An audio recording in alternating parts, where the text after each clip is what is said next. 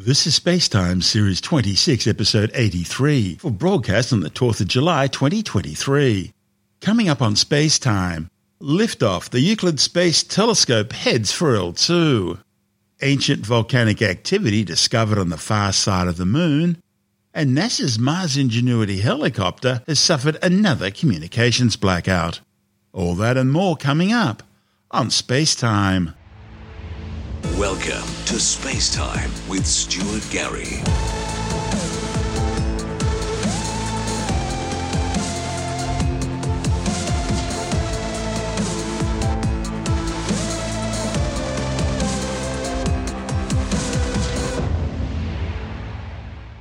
The European Space Agency's Euclid Space Telescope is now on its way to orbit in the Lagrangian L2 position on the dark side of the Earth following a successful launch aboard a SpaceX Falcon 9 rocket from Cape Canaveral in Florida. 5, 4, 3, 2, 1. Ignition. Liftoff. Stage 1 propulsion is nominal. Vehicle is pitching downrange. Falcon 9 has successfully lifted off from pad 40 and throttled down to prepare for max Q, which is coming up at T plus 1 minute. Power and telemetry nominal. 1 minute and about 12 seconds. Maximum dynamic pressure. And great news. We have passed through max Q. Next up, we have a few events happening back-to-back. That will be MECO, stage separation, and SES-1. MECO is main engine cutoff, and that's where we'll shut down all 9 of the M1D engines to slow the vehicle down in preparation for its next event, which is MVAC chill has started. Stage separation, and that's where the first stage separates from the second stage. Right after stage separation, the first stage will begin its journey back to Earth for landing on our drone ship, a shortfall of gravitas.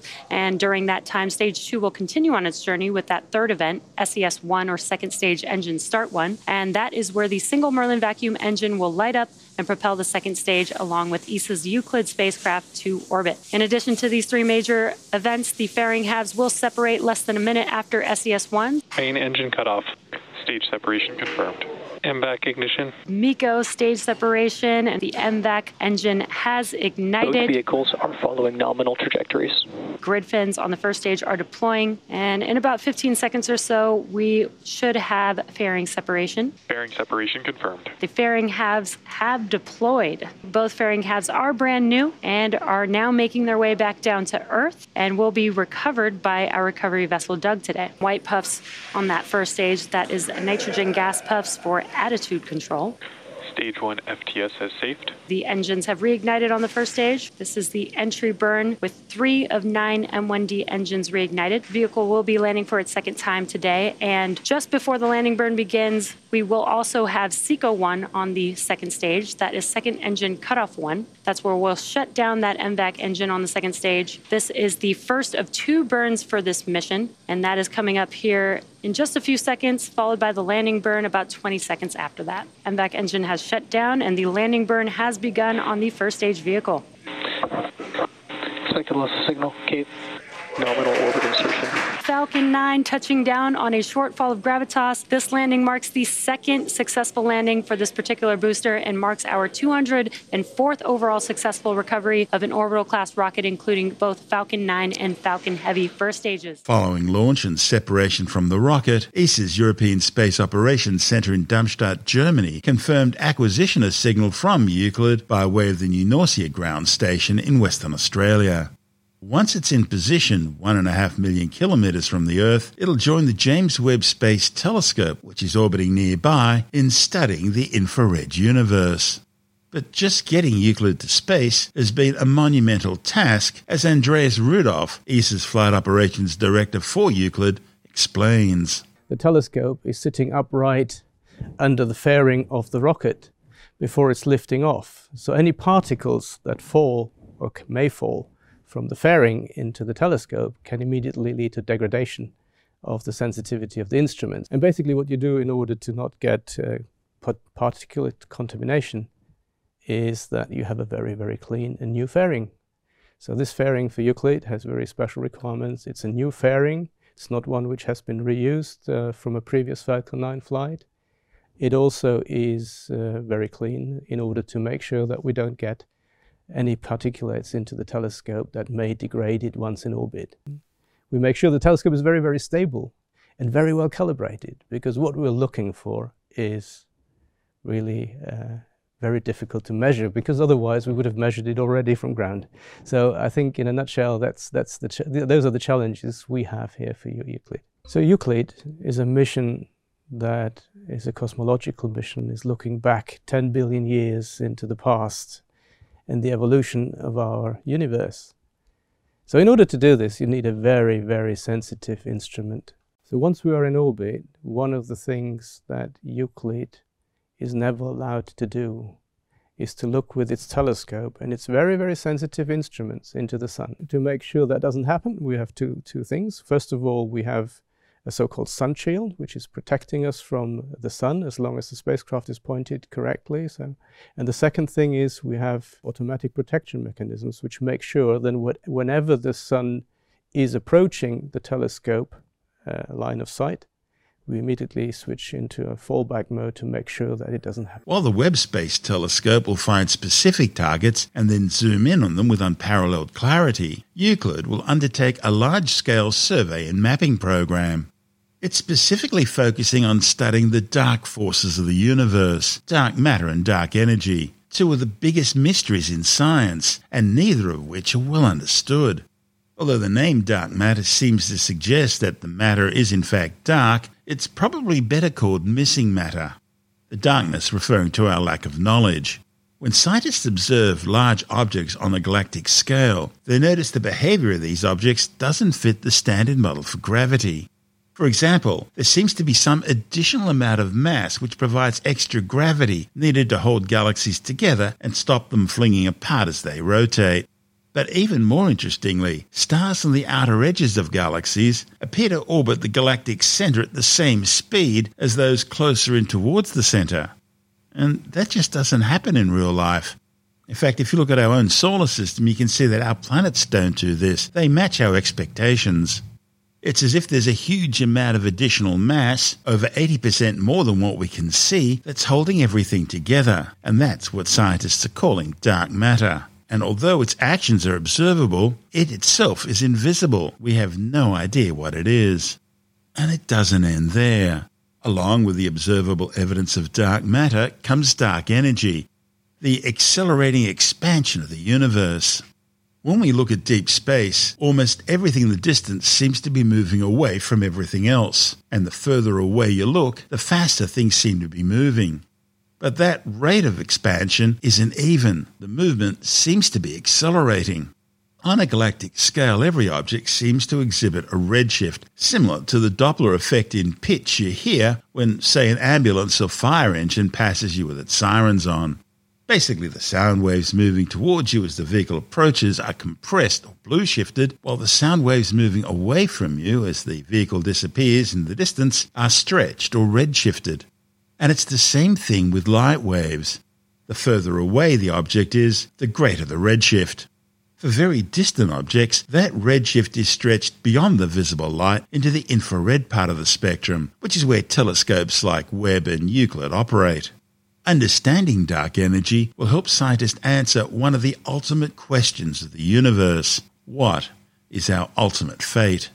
Will the expansion of the universe eventually slow down and stop, resulting in a sort of steady state where things stay pretty much the way they appear now? Or will gravity then take over and gradually cause everything to start to reverse and contract, eventually crashing back together in a big crunch, which could then trigger another big bang, then another big crunch, and so on? Is that how the universe works over eternity? Or will the universe continue to expand forever until eventually only the stars in our own galaxy will be visible? That is, until they burn out and begin to wink off one after another, eventually leaving the universe cold and dark, what astronomers call the Big Freeze. Or will dark energy cause that rate of expansion to continue to accelerate until it becomes so strong that galaxies are flung apart, star systems are torn asunder? Maybe dark energy becomes so strong that planets are ripped apart and ultimately even atoms are split into the constituent quarks and electrons, the so-called Big Rip. Euclid's mission is to better understand these phenomena. Accurate, large-scale observations are needed, not only to map the 3 dimensions of space, but the 4 dimensions of space-time. Euclid's going to create a massive archive of data of everything it can see, billions of galaxies and quasars, out to some 10 billion light-years over time, with the idea of seeing the effect of dark matter and dark energy at a level of detail unparalleled so far.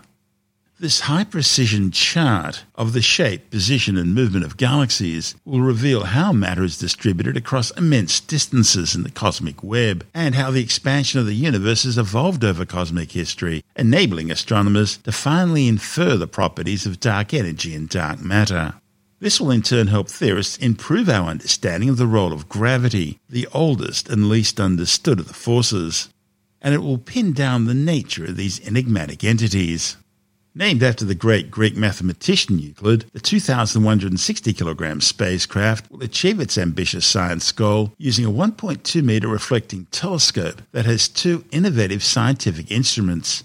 The VIS, which takes very sharp images of galaxies over a large fraction of the sky, and the NISP, which can analyse galaxies' infrared light by wavelength to accurately establish their distance. The data will then be fed to some 2,000 scientists from 300 institutes around the world. Among them is Satoshi Miyazaki, the director of Japan's Subaru telescope. Euclid is a European space mission which has a 1.2-meter telescope combined with visible and infrared imager and spectrograph. We have a division roles between Euclid and the ground-based telescope. Euclid takes a very sharp image, very deep, toward very faint objects. However, they don't take a color information. In that sense, we provide color information. The Subaru's features a wide field camera, which we call Hypers Prime Cam. That is a very unique camera in terms of light correcting power, because it's 8.2-meter telescope, and very wide field, like a 1.5 degrees across. Combined with the large correcting power and wide field imager, we can survey very quickly over the very wide field. We have a very high sensitivity in red. We are very good at taking the red sky in the longer wavelengths. The CFST Megacam features high sensitivity in the blue band, so the combination of the high blue and high red makes perfect sense. That's the collaboration makes perfect sense. Over the next 4 weeks, Euclid will travel towards the Earth-Sun Lagrange L2 position, an equilibrium point in the Earth-Sun system located about 4 times further away from the Earth and the Moon. Euclid will be manoeuvred into orbit around this point, and mission controllers will start the activities to verify all the functions of the spacecraft, check out the telescope itself to make sure it survived the launch, and finally turn on the scientific instruments. Scientists and engineers will then be engaged in an intense 2-month-long phase of testing and calibrating Euclid's instruments and preparing the spacecraft for routine operations. Over the next 6 years, Euclid will survey a full third of the sky with unprecedented accuracy, providing a degree of sensitivity never before seen. This report from ESA TV. Euclid's 6-year mission will explore the so-called dark side of the universe. Astronomers have discovered that 95% of the cosmos is made up of unknown forms of matter and energy called dark matter and dark energy. Euclid will map approximately 1.5 to 2 billion galaxies to look for the subtle effects that dark matter and dark energy have on the structure and expansion of the cosmos. Once the analysis is complete, vital clues about the behaviour and characteristics of dark matter and dark energy will be revealed. This is Space Time. Still to come, ancient volcanic activity discovered on the far side of the Moon, and NASA's Mars Ingenuity helicopter finally phones home after losing contact for 2 months. All that and more still to come on Space Time.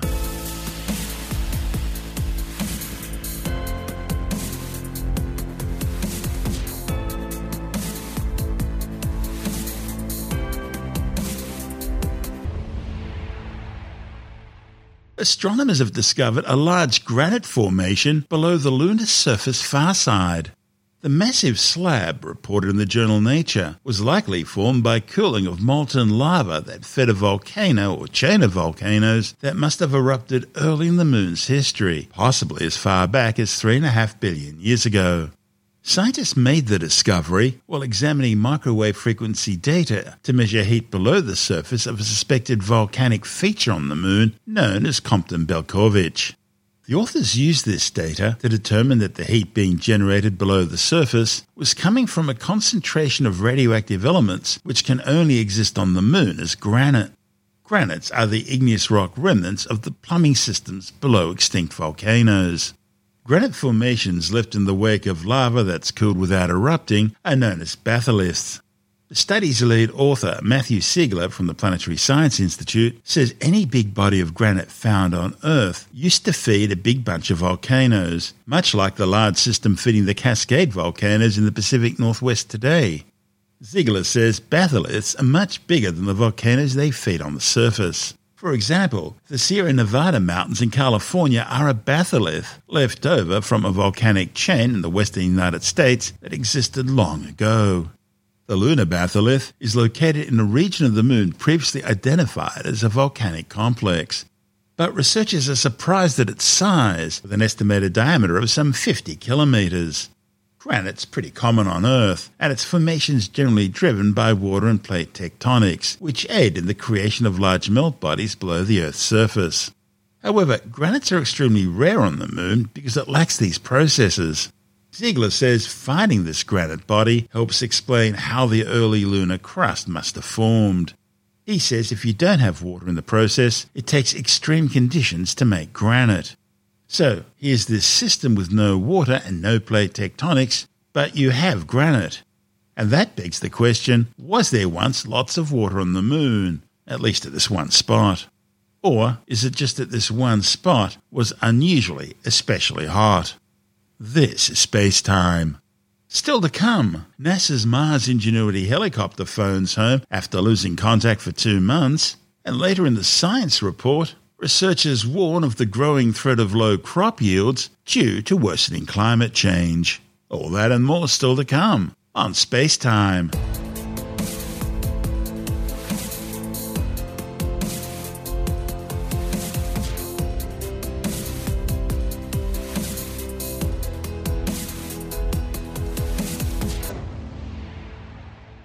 NASA's Mars Ingenuity helicopter is finally phoned home after suffering another communications blackout, this one lasting for a record 63 days of radio silence. But unlike the last blackout, this one was expected. Mission managers thought communications might drop out because of a hill lying between the rotorcopter's landing location and the position of its Perseverance rover base station, blocking communications between the two. You see, the car-sized 6-wheeled rover provides a radio relay between the helicopter and NASA's mission controllers at the Jet Propulsion Laboratory in Pasadena, California. So scientists had to wait until the Perseverance rover crested the hill and was back in line of sight of the helicopter before communications could be re-established. Ingenuity Flight 52 was a 363-metre, 139-second-long journey designed to reposition the tissue box-sized helicopter and take images of the surrounding terrain for the rover science team. Perseverance and Ingenuity are currently sitting on top of the Jezero Crater River Delta fan, a rugged terrain which makes communications difficult and radio dropouts more likely. Now, the goal at this moment is to simply keep Ingenuity ahead of Perseverance, which mission managers say means occasionally pushing it beyond its communications limits. The good news is the data downloaded from Ingenuity indicate that all systems are nominal, and the 1.8 kilogram chopper will be ready for Flight 53, which will head westwards towards a rocky outcrop which scientists want Perseverance to explore. Just over 2 months ago, mission managers unexpectedly lost contact with Ingenuity for 6 days. That was caused by a combination of challenging topography between the helicopter and the rover and also low battery power aboard Ingenuity due to increasing dust levels covering its solar array.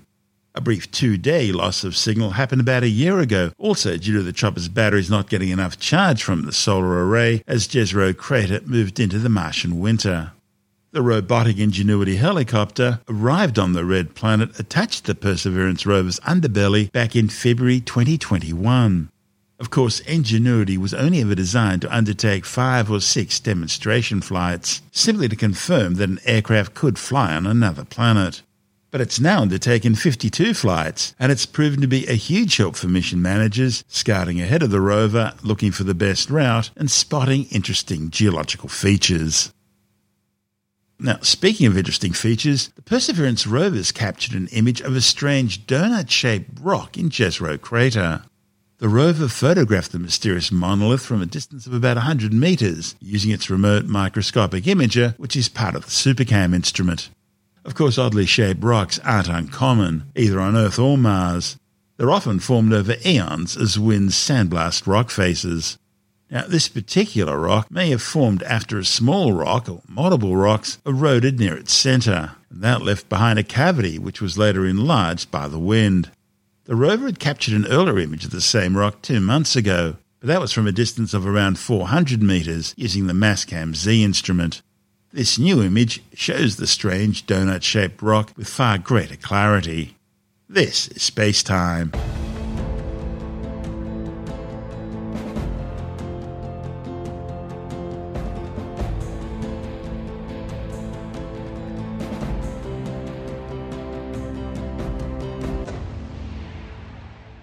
And time now to take another brief look at some of the other stories making news in science this week with a science report. A new study warns that the growing problem of climate change is increasing the likelihood of major food-producing regions, such as North America and Eastern Europe, simultaneously producing low crop yields. The findings, reported in the journal Nature Communications, are based on new computer modelling and suggest that current climate models underestimate the risk global warming poses to global food security. The authors stress the urgency of rapid emission reductions in order to prevent climate extremes and their complex interactions from becoming increasingly unmanageable. The findings suggest potential high-impact blind spots in current climate risk assessments and highlights the urgent need for more research to support model improvements in climate and agricultural domains. Dutch archaeologists have uncovered a 4,000-year-old religious site, which they've dubbed the Stonehenge of the Netherlands, which includes a burial mound that served as a solar calendar. The 20-metre-wide burial mound, located southeast of Utrecht, contained the remains of 60 people, including men, women and children, and had several passages through which the sun directly shone on the longest and shortest days of the year. The scientists from the University of Groningen also discovered 2 other smaller mounds. It's thought the 3 mounds were used as burial sites for about 800 years. Geoffrey Hinton, the so-called godfather of artificial intelligence, has again urged governments to step in and make sure that AI machines do not control society. Hinton made headlines back in May when he quit his job at Google after a decade of work to speak more freely about the dangers of AI following the release of ChatGPT. The highly respected AI scientist issued his latest warning to the packed audience at the Collision Tech Conference in Toronto. The conference has brought together over 30,000 startup founders, investors and tech experts, all looking to learn how to ride the AI wave. But Hinton's warned for every 99 smart people trying to make AI better, there's only one very smart person trying to figure out how to stop it taking over. And maybe society should want there to be a bit more balance in this area. He says it's important that people understand that this is not science fiction, it's not just fear-mongering. He insists there's a real risk that humanity needs to think about, and people need to figure out in advance how to deal with it. He also pointed to the dangers of fake news being created by ChatGPT-style bots, saying AI-generated content should be marked in a way similar to how central banks watermark money. Telstra, Australia's largest telco, has issued their mid-year assessment of where the company is heading and what its future holds. With the details, we're joined by technology editor Alex Zaharov-Reutt from techadvice.life. Well, they made a series of announcements. The first one was that they reached 85% of the population with 5G coverage as at June 30, 2023, so the mid-year point, and they're on track to hit 90% coverage plus during 2025. Already 38% of their traffic is carried over its 5G network, and they want 80% by financial year 2025. And they say that more traffic on their 5G network means a better experience. They're going to be shutting down their 3G network as already disclosed in 2024. And actually, I asked today about the 3G coverage that when I find myself on 3G, I have practically zero bandwidth. It's like you're disconnected. It's just for voice. And they've committed to replicating all of that 3G coverage with 4G coverage, which would be a lot better because you can get a decent connection by the time they switch the 3G off. And of course, they're trying to get 5G in as many places as possible. They've also got a thing called Cloud RAN, and this is where you can run part of the phone's network, the radio software inside the cloud. And this is their radio software that I guess determines the frequencies that it's able to broadcast on. And they've got the first commercial call was done last December on a Cloud RAN network running in the cloud, and they've actually got that deployed in 7 sites in Queensland with more to come. So in addition, they're going to be reselling Elon Musk's satellite service for rural and regional areas only, basically in places where they can't service it with other connections. And they'll do voice, and also they'll do voice and broadband. And apparently the voice aspect is a first that hasn't been done before, which is pretty cool. And they also had a second generation of their 5G home broadband Wi-Fi device with a bigger Wi-Fi range than even their NBN smart modem 3 and more than their 5G first generation home broadband modem. And this second generation is also compatible with Telstra Wi-Fi mesh extender so that you can create an even larger Wi-Fi network under the same network name, not with any strange extender add-ons that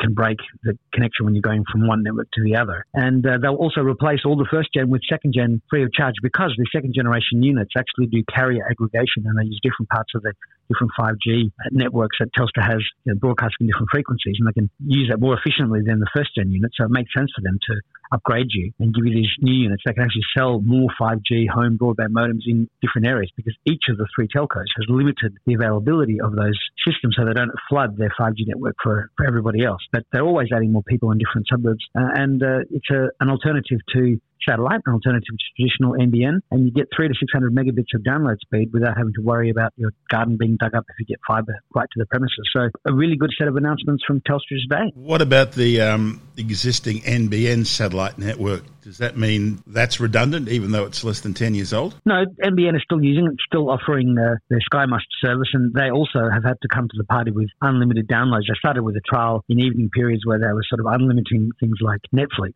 and that sort of usage, which previously was causing problems because they only had a certain amount they could download over the system. Yeah. Elon Musk came in, completely revolutionized that. $130 a month gives you 100 plus megabit download, gives you good upload speeds, and so it's welcome competition. Competition's always welcome, and it's forced the NBN to think about their satellite plans too. But at the moment, they also have 5G spectrum. They're a telco competitor, even though they supply all the other telcos as a wholesale. They have to wholesale in theory what they're doing. So look, Telstra is just using the fact that it can get a whole range of other services from different players. But Telstra is working with different satellite providers, and they want to be able to use some of their backhaul with Elon Musk's Starlink, but also with the OneWeb to be able to mitigate when they have outages so that the entire state doesn't go down and they can allocate resources and eventually also they want things like AI to fix network problems automatically, self-heal. And they're concerned about the problems of AI being poisoned and giving false information. They didn't mention it, but it's the old garbage in, garbage out. And in fact, we just had one of the US courts say that freedom of speech should be preserved and that some of the social networks shouldn't be censoring people. And I was thinking in Australia we need a First Amendment type of referendum in Australia where we can guarantee freedom of speech and not being censored by government ministries of truth or companies acting on behalf of the government. And we've got to fight battles in Australia with the censorship that is being talked about here with the misinformation and disinformation, which can effectively even police what people are saying in private WhatsApp and other messages. Yes, but we'll have the government to tell us what's right and wrong now. Well, but that's the thing, of course, that's the problem. So the issue is freedom of speech is something that we should replicate globally and it should be saved in the state. What about Geoffrey Hinton's idea that there has to be some sort of a watermark putting anything that's created by AI so we know what it is? That is a great idea. Being able to tell what is is AI-generated content. We need AIs to be neutral. If you want the left wing or right wing or other point of view, you should be able to ask your AI to tell you what that point of view is. But the information it presents to you should be neutral until you ask it for different views to be applied. I think that Hinton's warnings as the grandfather of AI should absolutely be heeded. Well, Hinton says for every 99 people, very smart people, working to make AIs better, there's only one person working to make sure they're safe. Well, obviously that ratio has to change. We need to be ensuring that our AI is explainable, ethical, trustworthy. When Luke Skywalker said, "May the Force be with you," we didn't know he was talking about Skynet. Well, I mean, that's the eternal battle of good and evil in that particular story. Hopefully there's more of us on the good side to fight back against the bad, and ultimately I hope we muddle through and win. That's Alex Zaharov-Reutt from Tech Advice Start Life.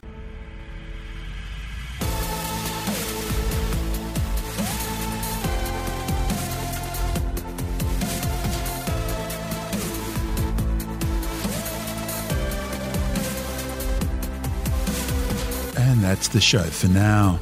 Spacetime is available every Monday, Wednesday and Friday through Apple Podcasts, iTunes, Stitcher, Google Podcast, Pocket Casts, Spotify, Acast, Amazon Music, Bytes.com, SoundCloud, YouTube, your favourite podcast download provider, and from spacetimewithstuartgary.com. Spacetime's also broadcast through the National Science Foundation on Science Zone Radio and on both iHeartRadio and TuneIn Radio.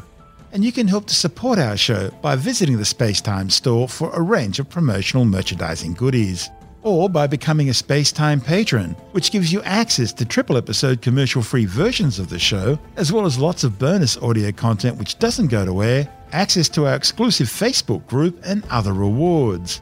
Just go to spacetimewithstuartgary.com for full details. And if you want more space time, please check out our blog, where you'll find all the stuff we couldn't fit in the show, as well as heaps of images, news stories, loads of videos, and things on the web I find interesting or amusing. Just go to spacetimewithstuartgary.tumblr.com. That's all one word, and that's Tumblr without the E. You can also follow us through @StuartGary on Twitter, @SpaceTimeWithStuartGary on Instagram, through our Spacetime YouTube channel, and on Facebook, just go to facebook.com/Spacetime with Stuart Gary. And Spacetime is brought to you in collaboration with Australian Sky and Telescope magazine, your window on the universe. You've been listening to Spacetime with Stuart Gary. This has been another quality podcast production from Bytes.com.